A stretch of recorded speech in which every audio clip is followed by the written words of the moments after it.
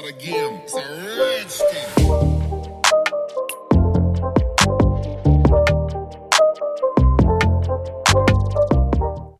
All right. Hello, everyone. Welcome to episode 16 of the Honesty Hour podcast. We're a podcast that is here to talk about the importance of mental health and facilitate honest conversations about it. Our mission here today is to sort of make the uncomfortable conversations comfortable.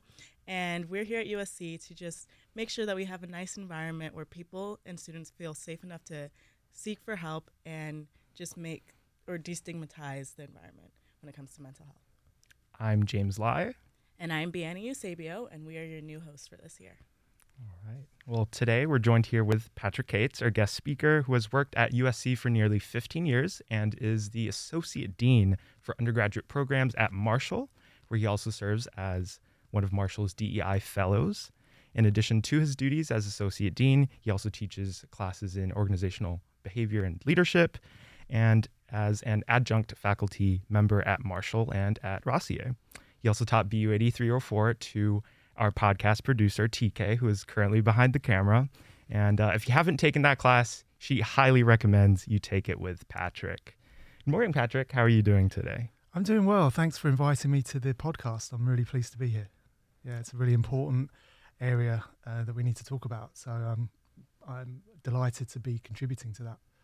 Well, thank you so much for joining us today. But before we go into the questions, let's go around and just share one thing we're grateful for this week, since we know expressing gratitude can really help improve our physical and mental health. So I guess I'll start first. I would say one thing I'm grateful for this week would be the next couple of weeks, which I know can be a very stressful time for students. But I'm really grateful to have that opportunity to really challenge myself academically, intellectually, and I think in a couple weeks, especially we're on winter break and enjoying our break, we'd look back on these experiences and feel very proud of ourselves and how far we've come. That's actually very amazing. Mine is quite similar, actually. You know, I'm very grateful that now we're ending the semester and I've had a semester long of new experiences, new education, and I'm just excited to be able to use all the new things that I've learned in my future life. Would you like to share something you're grateful for? Sure, I'll share a trivial thing and then I'll share a more serious thing. The trivial thing is that I'm grateful that England are still in the World Cup, at least until Sunday when we play Senegal, so we'll have to see what happens. On a more serious note, I'm grateful to have been given the opportunity to be the Associate Dean at Marshall. I've had a long history at Marshall and it's really nice to be back as a full-time leader there because I feel I can really make an impact to the lives of students and staff and even faculty, a beneficial impact. And so that's exciting and I'm very grateful for it. Thank you so much for being here at Marshall. We're all really grateful to have such a great professor like Absolutely. Oh, it's too kind. So now we're just going to get into the questions Sure. that we have for you. Yeah. The first one being, how is mental health important to you and how does it affect your life? Well, mental health has been important to me for as long as I can remember. And that might sound a little unusual. Like what would a kid be thinking about mental health for? My parents were both volunteers for an organisation in the UK called Samaritans. And that's an organisation that offers telephone support, 24-hour telephone support to people with emotional problems, people who are feeling suicidal. And so they were volunteers for many, many years. And so I just remember that my parents are always caring deeply about people's mental health, whether that was their friends' mental health or strangers' mental health. And actually, I went on to train as a volunteer for that service myself in London when I grew up. And then I became I did psychology as an undergrad, and I thought I was going to become a psychologist. Then things took a little different turn. But really, it's been foundational for me, the importance of mental health. And over the years, I don't mind sharing that I've struggled with depression and anxiety myself since I was a student, actually, since I was an undergrad. So I have a really strong sense of empathy for students who are going through their own mental health struggles. And that interest in mental health has stayed with me and is now foundational to my approach to teaching and my approach to leadership. Well, I would just like to say thank you so much for sharing that about your life. And it really brings up an important point as to how, like, even people who grow up knowing about mental health, it's still very difficult to tackle. And that's why conversations like these are just so important. Yeah, it's very important to talk about. And actually, what you'll find is that so many people who are in the mental health, I wouldn't call it industry, but who are in mental health professions, are driven there because of their own struggles, and they appreciate maybe the help they received from a counsellor or a psychologist or a therapist, and then that drives them to paying it forward and to helping others. And that's certainly something that I've experienced. I know how pivotal certain people in my life were to helping me get through my own challenges, and I want to extend that to others. And like you say, keep the conversation going. Right. And I think just to latch on something else you mentioned, I think that idea of generational health, I think, is really important too, whether it's mental health or physical health. I think having parents, having friends, having family in general who really support dealing with these mental health challenges can really go a really long way in terms of developing those skills to cope with those challenges throughout your life. And I can't see how that works in the opposite direction too, when, especially in some particular cultures, those mental health stigmas can often carry on, for decades and decades. So I think that's also one thing we should definitely address. That's an excellent point. And actually England is somewhat famous for being quite a repressed culture. And so it was actually unusual, I would say, that I grew up in a family where my parents were so engaged in helping people with their mental health struggles. There's a real, not so much anymore, but certainly when I was growing up, which was primarily in the 80s, there was a real reluctance for people to talk about their mental health challenges, and especially for men, actually. And I know that's still an issue today, but you were somehow seen as weak. You weren't manly. You weren't doing your job as a man if you cried or if you confessed to feeling depressed or anxious. And that stigma is definitely an issue in English and British culture, and I know it's an issue in other cultures around the world too. So if you have family where that bucks that trend, then that's huge for sure. For sure. Well, moving on to our next question, why do you think compassion and gratitude are so important to not only students but also teachers and business leaders, and how can we practice compassion and gratitude on a regular basis? And can you share some ways you do that? Sure. So compassion and gratitude, I think they're behaviors that are just the right behaviors to adopt. So just from a kind of very broad human standpoint, it's just the right thing to do. Express gratitude for things that you're given, and show kindness and care for people and help people. Like that's just being a good human being as far as I'm concerned. But the research supports the benefit of compassion, the benefit of gratitude. There are so many studies out there that show that both compassion and gratitude can lead to increased physical health, improved mental health, greater empathy, improved relationships, improved job performance. The list goes on and on and on. The research is unequivocal on that. So it's kind of a no-brainer that compassion and gratitude are almost like superpowers to have as leaders, as students, as professors. And so I always try to lead with both compassion and gratitude in as a professor and as a leader. I think I've actually seen it for myself how beneficial being compassionate can be for a team of employees or for a classroom of students. People just want to be heard and felt cared for and understood, and doing that for people brings the best out in people. So why wouldn't you? That's how important compassion is, and the same with gratitude. You can really unlock people's potential if you express to them how grateful you are for their contributions. It motivates them, makes them feel good, makes them feel connected. So as far as I'm concerned, it's just a given. You should be doing both of those things, and if you aren't, you need to ask yourself why. As for like daily practice, I just talked about how I kind of lead with that in the class, in classes. I lead with it in the workplace. I think from a personal standpoint, I'm not very disciplined about having like a daily anything actually. I'm not good at doing kind of daily mindfulness or daily workouts or anything. That's just who I am. But with gratitude, I do take time to pause, particularly when I'm struggling, if I'm feeling kind of worried about a situation or upset about a situation.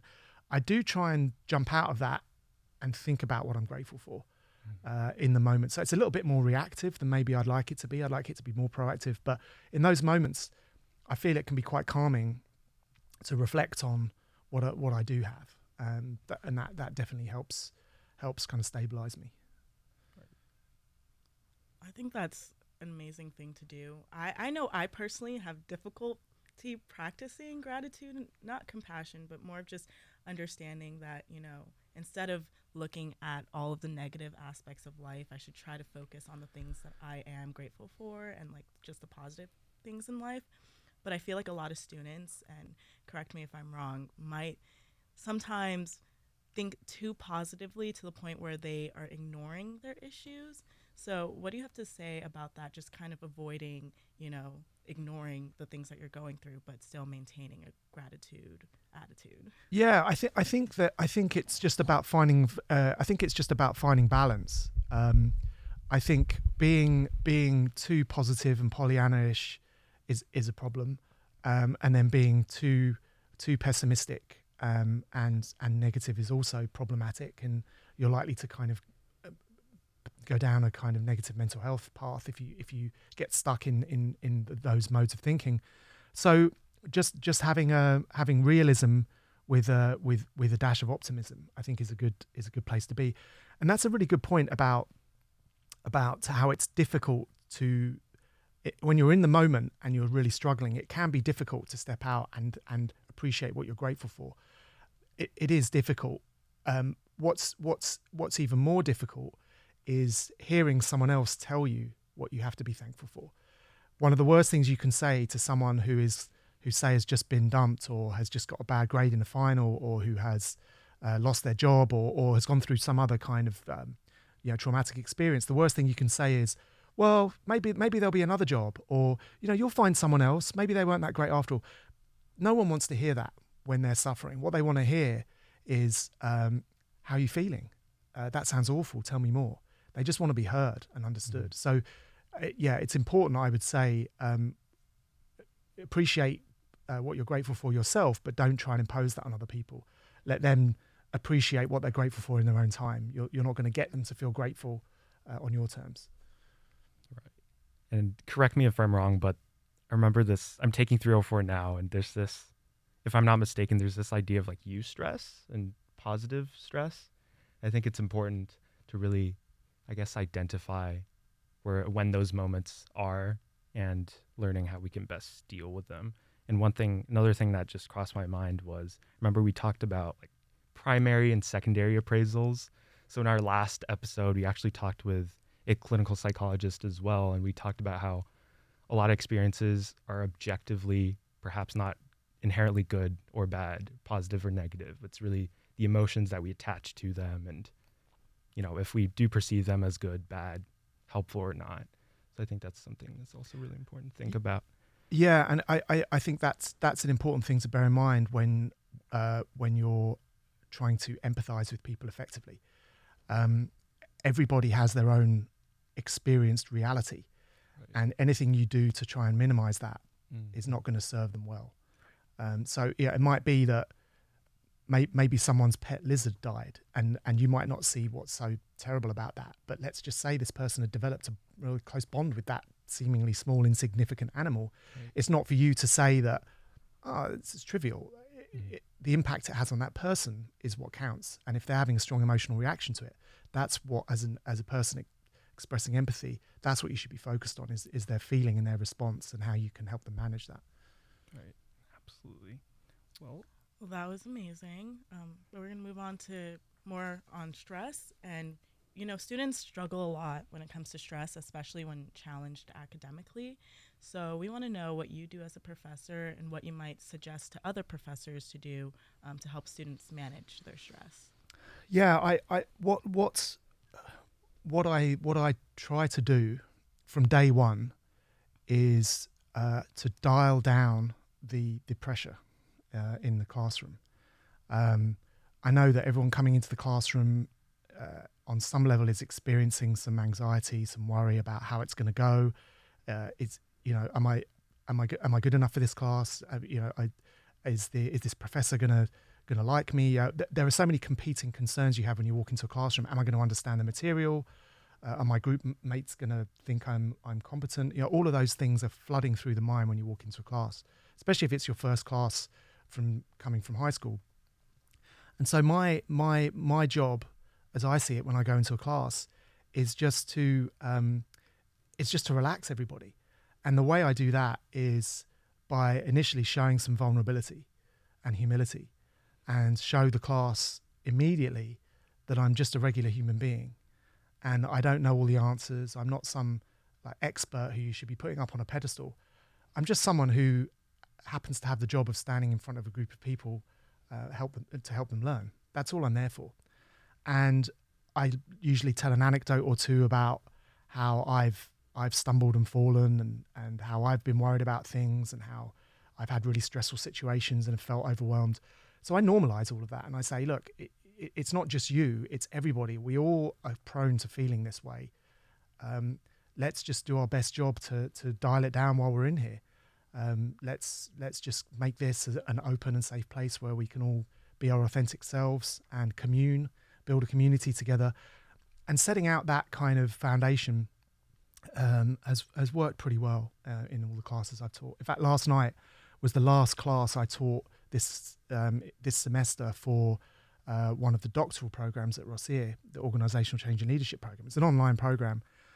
And I was blown away at the end by the comments that students made, their kind of summary comments about the class. They were all really focused on how grateful they were that I'd created this space for them to come and just not stress, but just learn in a relaxed, fun and positive environment. And that I'd given them leeway on deadlines. I'd really dialed down all the pressure about grades. And they said that was the best thing about the class, not so much the content or anything else. It was just having a place where they felt they could come and be safe and learn productively. So that is what I aim to do. So that's what professors can and should do. And then I can't remember what the second part of the question was, if there was one. Was it about particular sort of strategies for dealing with stress as students? Or Yeah, just how do you help students manage their stress in general? Yeah, I think I always invite students to come and talk to me whenever they're experiencing anything, and many students have done, and I welcome that. I love that. And I find that, I kind of put into practice those active listening skills I learned all those years ago when I was training for the Samaritans for their support telephone support line. When I was volunteering for that organisation, you'd do a 4-hour shift every week. Throughout that shift, I'd take numerous calls from people who were very often suicidal, and not just having suicidal ideation, but actually on the verge of doing something about it. And they'd called as a kind of last roll of the dice. Hey, you've got to help me. I'm about to jump off a bridge. Literally, I had calls like that. And the call would start with someone in that position, and I would offer that compassionate, empathic ear, ask questions, show sensitivity, show that I really was listening and caring. And after 30 minutes, I hadn't solved that person's problems, because I could never do that. But just by listening compassionately and empathically, I was able to reduce their pain in the moment. And people would get to the end of the call and say something like, thanks for listening. I can go on for another day. Thanks. I'll go to bed now. And so if you can achieve that effect just by listening, think of how many situations you can apply that to. And so I apply that same mentality when I'm dealing with students who are in distress, just offering a place for the students to listen and be heard and be understood. And that in itself is often enough to dial down the stress significantly. And then beyond that, I just encourage students to do those other things that people know very well help manage stress: exercise, even if it's going out for even if you're not a kind of a gym person, just going out for a 10-minute walk, or going for a jog, or going for a bike ride, or whatever it might be, that can really help with the biochemistry. And then mindfulness and meditation, which I have to say I'm not a good I'm not a good advertisement, because I don't have a daily practice myself, but I know the benefits of it, and I want to get into a daily practice. If you can take some time out of each day just to clear your mind and go through a guided meditation, that can really help as well. Yeah, well, I really loved how you talked about, really listening, actively listening. And I think that's something I kind of thought about and connected to, I think it was Carl Rogers. So he's this like psychologist, and I guess the Rogerian kind of therapy method was really listening. And I think one thing that he pointed out was you can do so much with just listening. And oftentimes by speaking out about these mental health challenges, a lot of these people that these psychologists work with, their clients, can really work out their problems themselves. And really, I think a lot of people, especially with me at times, sometimes when I do talk to a friend or family member, I don't necessarily want their 2 cents, but I just want someone who can really listen to me, understand me, like you said, and and just be there, be my rock, and be someone I can turn to and for support. Yeah, that's a really important point. If you're seeing a therapist and that therapist is giving you advice, find another therapist. Therapists should not be in the business of giving advice. They're there to give you space to talk and think, and then ideally share some insights with you that you might not be able to see yourself, because you're kind of locked into your own brain. But listening is everything. Listening is such a, I call it like the leadership superpower. Listening, if you're as a leader, if you go instantly into problem solving mode whenever an employee comes to you, you're doing that employee a disservice. If you're trying to solve the problem for them, you're disempowering them. It's much more beneficial to the employee to use coaching methods and just ask questions, ask curious, open-ended questions. And like you said, in that way, you can usher the person along to finding their own solution. And the person will feel much better for having solved the problem themselves than if you've spoon-fed them a solution and then they have to go away and implement it. So I'm all about asking questions and listening as a leader. I'm not sure who came up with this originally. I think it might have been one of the ancient authors, one of the old Roman or Greek authors. But we have 2 ears and 1 mouth, and we should use them in proportion. And that is a nice little maxim that I always keep in mind. So although I'm doing a lot of talking now, I'm normally not the biggest talker in the room. I'm normally the biggest listener. Absolutely. I've also, had a lot of, even though I'm a sophomore in college, I feel like listening is still something that like I still struggle to like understand and make sure that I'm doing correctly. And a lot of the reason is because I also struggled with depression and anxiety in my past, especially in high school, because I based a lot of my worth on academic challenges. And it was very difficult to find, people who would listen to me besides my like academic success. If I didn't do well in school, then they would just kind of push me aside. It was kind of robotic, and it was like I was a stat. And I would try to say I'm human first before I'm a student, but a lot of people struggle to understand that because they've only viewed me academically. So coming to USC and meeting so many professors that see me as a human first and listen to me first, despite, because there are days where I don't get assignments in on time or I don't do as well on an exam, and they listen to me first, which is something that I'm still not used to. If it's sad to say, but I still feel like a lot of students as well are just not used to it because of their environments, or just being, just kind of viewing themselves as like a robot, as a stat instead of a human being. So, I just want to say I'm grateful to be at USC to have professors that think the way that you do and that kind of push that into our academic life to kind of humanize just the experience of learning. Yeah, I'm sorry that you had the struggles you did when you were at high school, but I'm pleased now that at USC you're finding that you're, like you say, you're meeting professors who are looking at the human first and then at the academics afterwards. I can tell you a story from my own experience that will probably resonate with you. So I went to a very kind of fancy private high school in the UK, and it was essentially a kind of a production line for getting people into Oxford and Cambridge. So it was just, they would always advertise their numbers of how many people each year they got into Oxford and Cambridge. And like you, I was just a stat. I was one of those products. I got kind of shuttled along to Oxford to do classics, and it was the most miserable year of my life. And that's when I first suffered from depression. And there was such a high pressured environment at Oxford. And this was England, which was famously repressive, and it was the early 90s, which was not a very progressive decade compared to where we are now.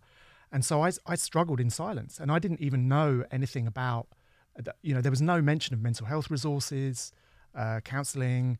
There was no, people didn't share their struggles with each other as peers. So I felt massive imposter syndrome. I felt that I didn't belong. It was a miserable experience, and I actually left. And I thought, I don't want to do this. So I dropped out, and actually I took a year out, and went and traveling and did, worked and just kind of found myself. And then I went to a university in London that was more relaxed, and I was from London, so I was more familiar with it, and it felt more comfortable. But that whole experience, I wish I hadn't had to go through that. I wish that there'd been more of a human approach to guiding me as a high school student, rather than just shunting me along into this kind of onto this Oxbridge production line. So I can totally understand where you're coming from, what you were talking about at high school. I went through a kind of similar thing, I think, by the sound of it. Yeah. And what it goes to show you, sorry, one other thing, is that it's tempting to think that what's happening right now is the most important thing in the world. That the grades you're going to get at the end of this semester are just the be all and end all, or that job offer, from Goldman's or whatever you're trying to do. None of that stuff matters. It doesn't matter. Your grades don't matter. What matters is, are you a good human being? If you're a good human being, you'll find your way and you'll find your place, and you'll end up doing what you're meant to be doing if you just listen to that inner voice. So if you have to take a semester out, or you don't get grades you're expecting, it's okay. It's all part of the process. It's all part of your flourishing as a human being. I dropped out of Oxford, and look where I am now. I'm a professor. You'll get there. So I think that's really part of the dialing down the stress message that I like to convey to all students is just be here, connect with people, and absorb as much as you can. And that's what you need to focus on. Focus on the process, on the how. Don't worry about the what. That'll come later. Yeah, I think. Thank you so much for sharing that. It's nice to know that, because you've talked to me about it, I know that I'm not the only person who went through something like that. I'd say you're probably in the majority. Yeah, actually, but no one talks about it. Yeah. So thank you so much for sharing. Sure. Yeah.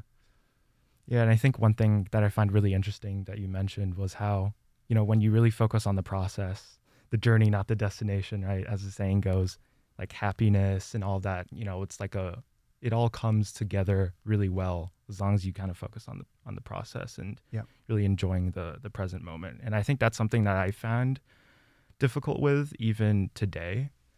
Like I'd, go into some kind of club meeting or into one class and just, really stressed about the next thing, the next thing, and the next thing.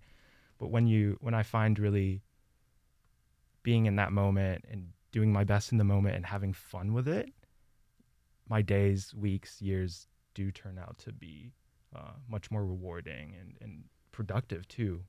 So, Yeah, one thing I'll say in response to that is that if you translate this to the workplace, all of the big names in what I would call kind of popular organizational psychology, academic as well, but they've reached the popular consciousness, like Adam Grant or Brene Brown, Amy Edmondson, or even Simon Sinek. He's not an academic per se, but they all encourage people to focus on process and on the how, and they suggest that leaders should focus not on results, but focus on employees and how they're doing. Because if you have a happy, fulfilled, inspired workforce, the results will come. That will follow. Focus on the people first. And so actually, Simon Sinek, there's one TED talk he gives where he talks about the companies he's consulted with, and he's doing goal setting with them, like working out what their big goals, organizational goals should be for the year, 5 years ahead. And invariably they come to him and say, well, we want to maximize our profits, or we want to increase shareholder value, or all of these standard kind of business metrics. And he basically says, no, don't do that. Shunt all of those down. Your top priority, your top goal should be employee wellness and well-being, because once you have that nailed, the rest of the stuff will just happen. And that's something that I live by too when I manage run teams, and it always works. Absolutely. And that reminds me of another like Simon Sinek TED Talk video. I think it was I think he had a book called Start With Why. And I remember he was doing this like chart on the TED kind of podium, and he was like, people always focus on, or businesses always focus on innovation and the products themselves, the services, but they don't think about why they're doing it. And I think one really important thing he talks about was consumers don't buy the product, they buy why you make it, your brand story, why do you even exist? Why are you making these things for these people, right? Why are you serving these consumers? So I think that's also something really important that not only students but also business leaders should really take into account. That's a great TED talk, and actually I talk about that with the doctoral students I think it's the first or second class in the leadership class for the doctoral students, and we actually spend a lot of time talking about the importance of why.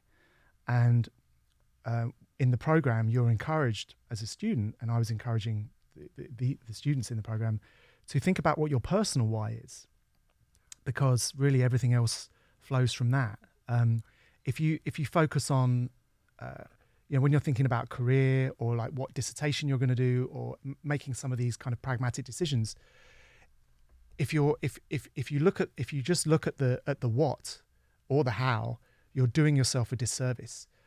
Take a step back and think about like why are you in this world? Like, what do you want to do in this world? What mark do you want to leave on the earth? And for me, I actually went through the doctoral program myself at Rossier a few years ago, and for me that asking that question resulted in a major career pivot. I fell into IT as a career after my master's program back in the late 90s, and I was in IT for close to 20 years, and it was fine. I'd always been quite interested in technology. I'd always been interested in the what and the how of computers and software. But in this program, this was the first time I'd actually sat back and thought, well, what do I really want to do in this world? What impact do I want to have?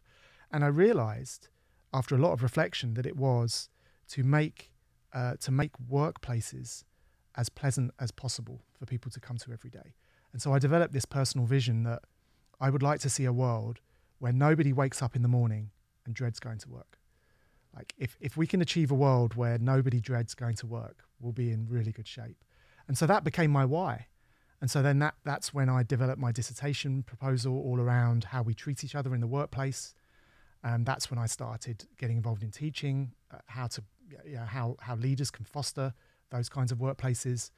I now try to foster that kind of workplace myself as a leader. So that unlocks everything else. And so now every day, I'm working and doing tasks and doing projects and giving classes and so on, but it all feels in service to my why. That is the foundational piece, and it makes it so much easier. And for those 20 years being in IT, I was kind of sleepwalking through life. I was just like, oh, well, it's kind of what everyone else in my class was doing. We all just went and worked for IT companies. Think about your why now, and then you can just chart your life and make a big difference. That's beautiful. Thank you very much.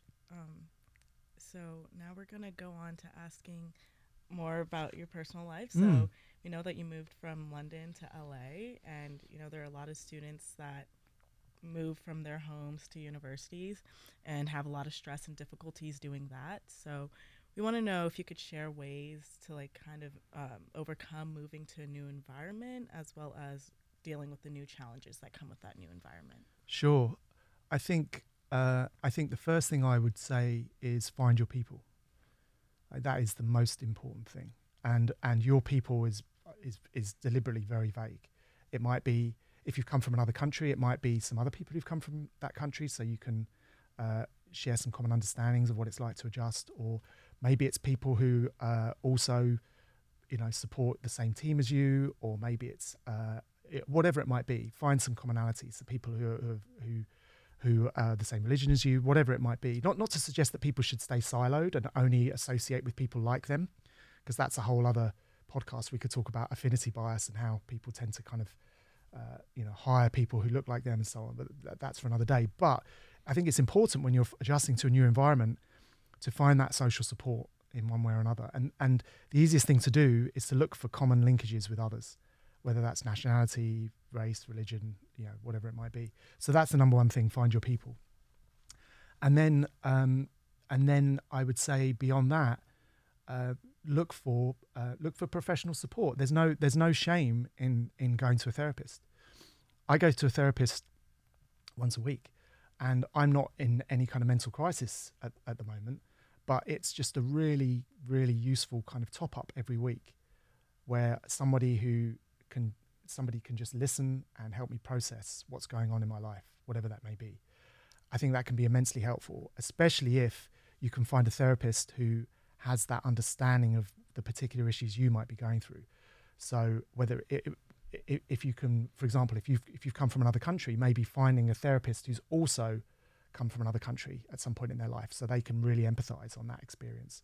Or I would say, if you're a black student and you're having issues experiencing belonging at university, find a black therapist who understands things from your perspective racially. So find a therapist who gets you. I'd say will be the second thing. Those are the two main things: find your people, and then find a good therapist. Right. Well, moving on, would you care to share like an experience you've had with imposter syndrome and how you were able to really work toward overcoming it? And we think a lot of students do face imposter syndrome, especially at such a prestigious university as USC. Do you have any advice for them on how to best cope with that? Well, experiences of imposter syndrome. I mean, do you want one from this week, from last week, from this month? Whatever you're most comfortable with. Which is to say that I experience imposter syndrome too, and so many people do. Mm-hmm. And I think that's the big kind of dirty secret about imposter syndrome, is that it can be this incredibly isolating feeling and experience, yet it's one of the most commonly experienced biases or kind of bits of mental trickery that any of us experience. I think that to be concrete about my own experience, I certainly struggled with imposter syndrome at Oxford University, and because I wasn't sure that I was cut out for it and that I was capable. I was capable, otherwise they wouldn't have let me in. But I didn't think that, and I didn't have anybody like me then to tell me that it's all bullshit. Yeah, pardon the language. It's just your mind playing tricks on you. And I've had it more recently too. Like when I first started teaching, I had to go into an online class of doctoral students, and I thought, what the hell am I doing here? How are they going to believe in me as a professor, as someone authentic who knows what he's talking about? And I experience it all the time. And my response to imposter syndrome in that situation was to embrace it and be vulnerable. And rather than pull away from it and try to pretend that I wasn't an imposter and put up this face of being this omniscient professor who has all the answers, I just said, hey, look, I'm new to this. This is my first day. You probably know a lot more than I do about a whole bunch of these things. I'm just here as basically a facilitator to help you, to guide you through this learning process. So by kind of humbling myself, that made it more easy for me to deal with in the moment, and it worked out well for the class too.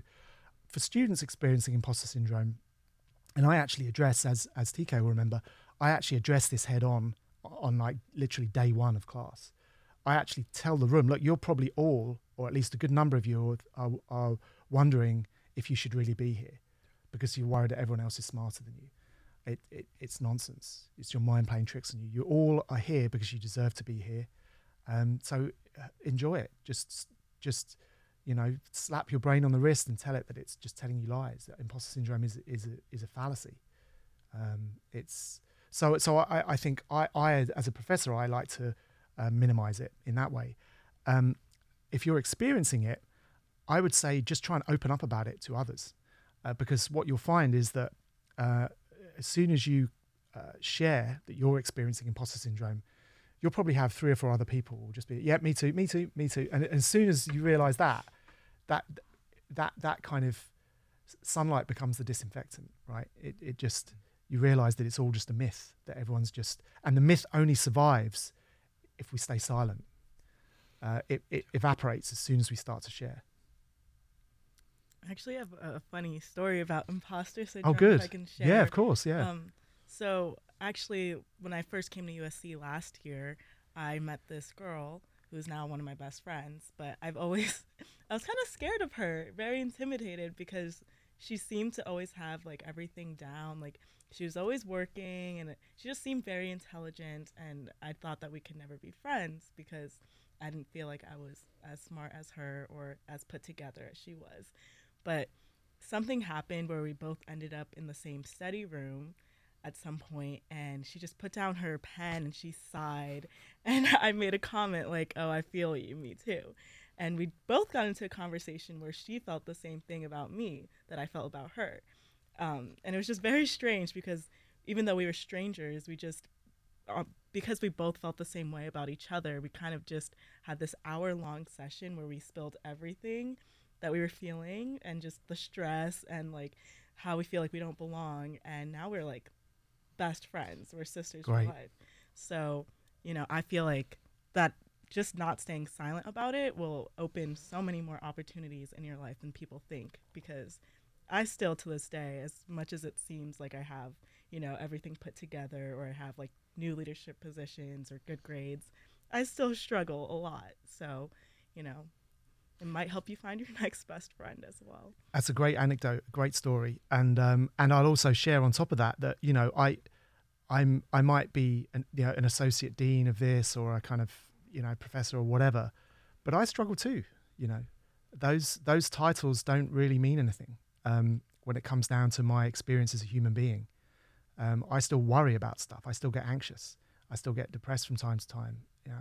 And that's okay. And I think the more we can show that vulnerability in conversations with each other, the more we'll all feel comfortable opening up. Others will feel comfortable opening up. And once we can appreciate our collective humanity, I think everyone wins. Right. And I think another thing too, it's one thing to like be vulnerable to others, but sometimes, I guess with me especially, I can find it difficult to be vulnerable with myself, because sometimes, you may feel a certain way and know you feel a certain way, but you're not willing to acknowledge that you do feel a certain way. And if you don't really do that, it can be very difficult to confront it however you may do that, like come up with, some actionable steps to, relieve stress or, manage stress. So I think it's also opening up to yourself and being confident that you can do this with the help of others, with the help of yourself. Well, let me respond to that by tying this back to what we talked about earlier about the compassion and gratitude. So I mentioned that a lot of the research suggests that compassion has all of these benefits, like benefits to your mental health, physical health, and so on. There's a lot of research that talks specifically about the benefits of self-compassion, so going easy on yourself. Right. So I would say try to bear that in mind in those moments where you're maybe being a bit hard on yourself, or maybe there's some self-talk telling you that, no, I'm not really scared, or I'm not really worried, or just know that if you go easier on yourself, the research suggests you'll be better off for it on numerous fronts. Right. Thank you for that. Yeah, I'll definitely actively think about that. Just Google benefits self-compassion research and then go crazy. You'll see all the different results. Yeah. of benefits. Thank you for that. I will definitely try practicing that in my life. But just moving on, we just came out of a world pandemic, and I feel like a lot of people had to reestablish themselves into society after isolating themselves. And a lot of people have experienced a lot of hopelessness from that, and, just about who they are and where they are in the world and how it might affect their future. So I want to know if you have any advice or suggestions for anyone that might be struggling to maintain a positive attitude and hope about life in general and their future, to kind of avoid them to falling into depression that comes with hopelessness. So, yeah, I can talk about my own experience in the pandemic. I was in my online doctoral program, and it was at the time when the COVID deaths in the US were at a peak. And it was really, really troubling on so many levels. People were losing family members and friends, and it was really difficult to show up to class and care about this stuff that we were talking about. It just seemed so insignificant in the grand scheme of things.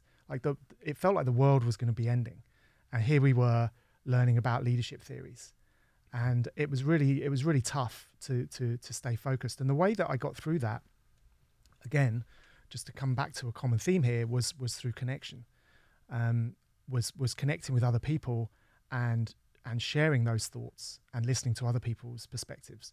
So I think if someone is in a position where they're just feeling pretty hopeless about the future of the world, or hopeless about the current situation, that kind of thing, connect with other people, conversation, and whether that's with your friends or whether you can go to there are support groups that you can find online, but also in person. The power of sitting in a room and hearing other people's experiences and sharing your own is huge, and can really help pull you out of that hopeless place. And then, of course, if you find yourself drifting down the hopelessness road to the point where you think you might be depressed or suffering anxiety, of course, get professional help. And the Mental Health and Counselling Center at USC has lots of resources around that. They actually have group therapy sessions, which is something I didn't know about until recently. So contact them as a first port of call, and they'll have all kinds of resources they can share with you. But certainly don't stay in your room and staying silent. It can be tempting to do that and to get sort of stuck in that rut of isolation, but push yourself out of it. Go and speak to someone or some people, whether that's professionals or friends or like minds. Well, just to work off that, before we wrap up, are there any specific programs at Marshall or at USC in general, or even just out there in the public domain that you think can really help students and people in general deal with mental health? I think beyond some of those what I would call kind of self-starting techniques, like finding your people, exercise, mindfulness, meditation. I think the Counselling and Mental Health Center at USC, that is the gateway to really the latest and greatest of what's available to students. So I'd encourage going there. One thing I would say about Marshall students specifically is that we're currently we've been approved to have a dedicated Marshall mental health counsellor for undergrads, and they haven't been hired yet. The process is ongoing, but at some point early in the spring semester, we're hopeful that this person, who will spend half their time at Marshall and will have a dedicated office actually in JFF, they'll be available to students for mental health counselling, and you'll be able to make appointments with them. They'll be employed by the Counselling and Mental Health Student Counselling Centre, but they'll actually be they'll be embedded within Marshall for half of their time, for 20 hours a week or whatever it is. So that's something to look out for Marshall students specifically. That's amazing. I didn't know that was happening, but now that I do, I cannot wait for that to start. Yeah, stay tuned. Yeah. Well, thank you so much, Patrick, for coming here and sharing your knowledge and valuable insights. And I just wanted to say that something that I'm going to take away from this conversation is just the importance of humanizing everyone and listening to people, getting the conversation started and just sitting there and listening to them. I can definitely see now after this conversation how much of a difference it can make in anyone's life if you just sit there and listen. Yeah, and I think the most important thing I'd take away from this is really focus on yourself, focus on the process, and everything else, all your results, everything will fall into place. Yeah, and well, firstly, thank you for inviting me. It's been a great pleasure chatting to both of you and getting to know you. I will say on that front, the most important behaviour, leadership behaviour, I talk to people about is self-care. There's an often used analogy that if you're a parent with kids on an airplane that's in trouble, you have to put your oxygen mask on first before you put on the oxygen masks of your children. The same applies to leadership. You need to make sure you're okay first, because then because if you're not, you can't do the best job you can of taking care of the people in your charge, because that's your job as a leader, is to take care of the people who you work with. So I guess the one thing I would say I would end with is just a two-word bit of advice that was actually was in the kind of opening pages of my dissertation in a kind of dedication section to my daughter, and it's just be kind. Just be kind, and so much will happen as a result. That's beautiful. Thank you so much, and thank you everyone for listening, and we can't wait for you guys to listen to the next episode. All right. See you guys on the next episode. Thanks so much. It's not a game, it's a rich thing.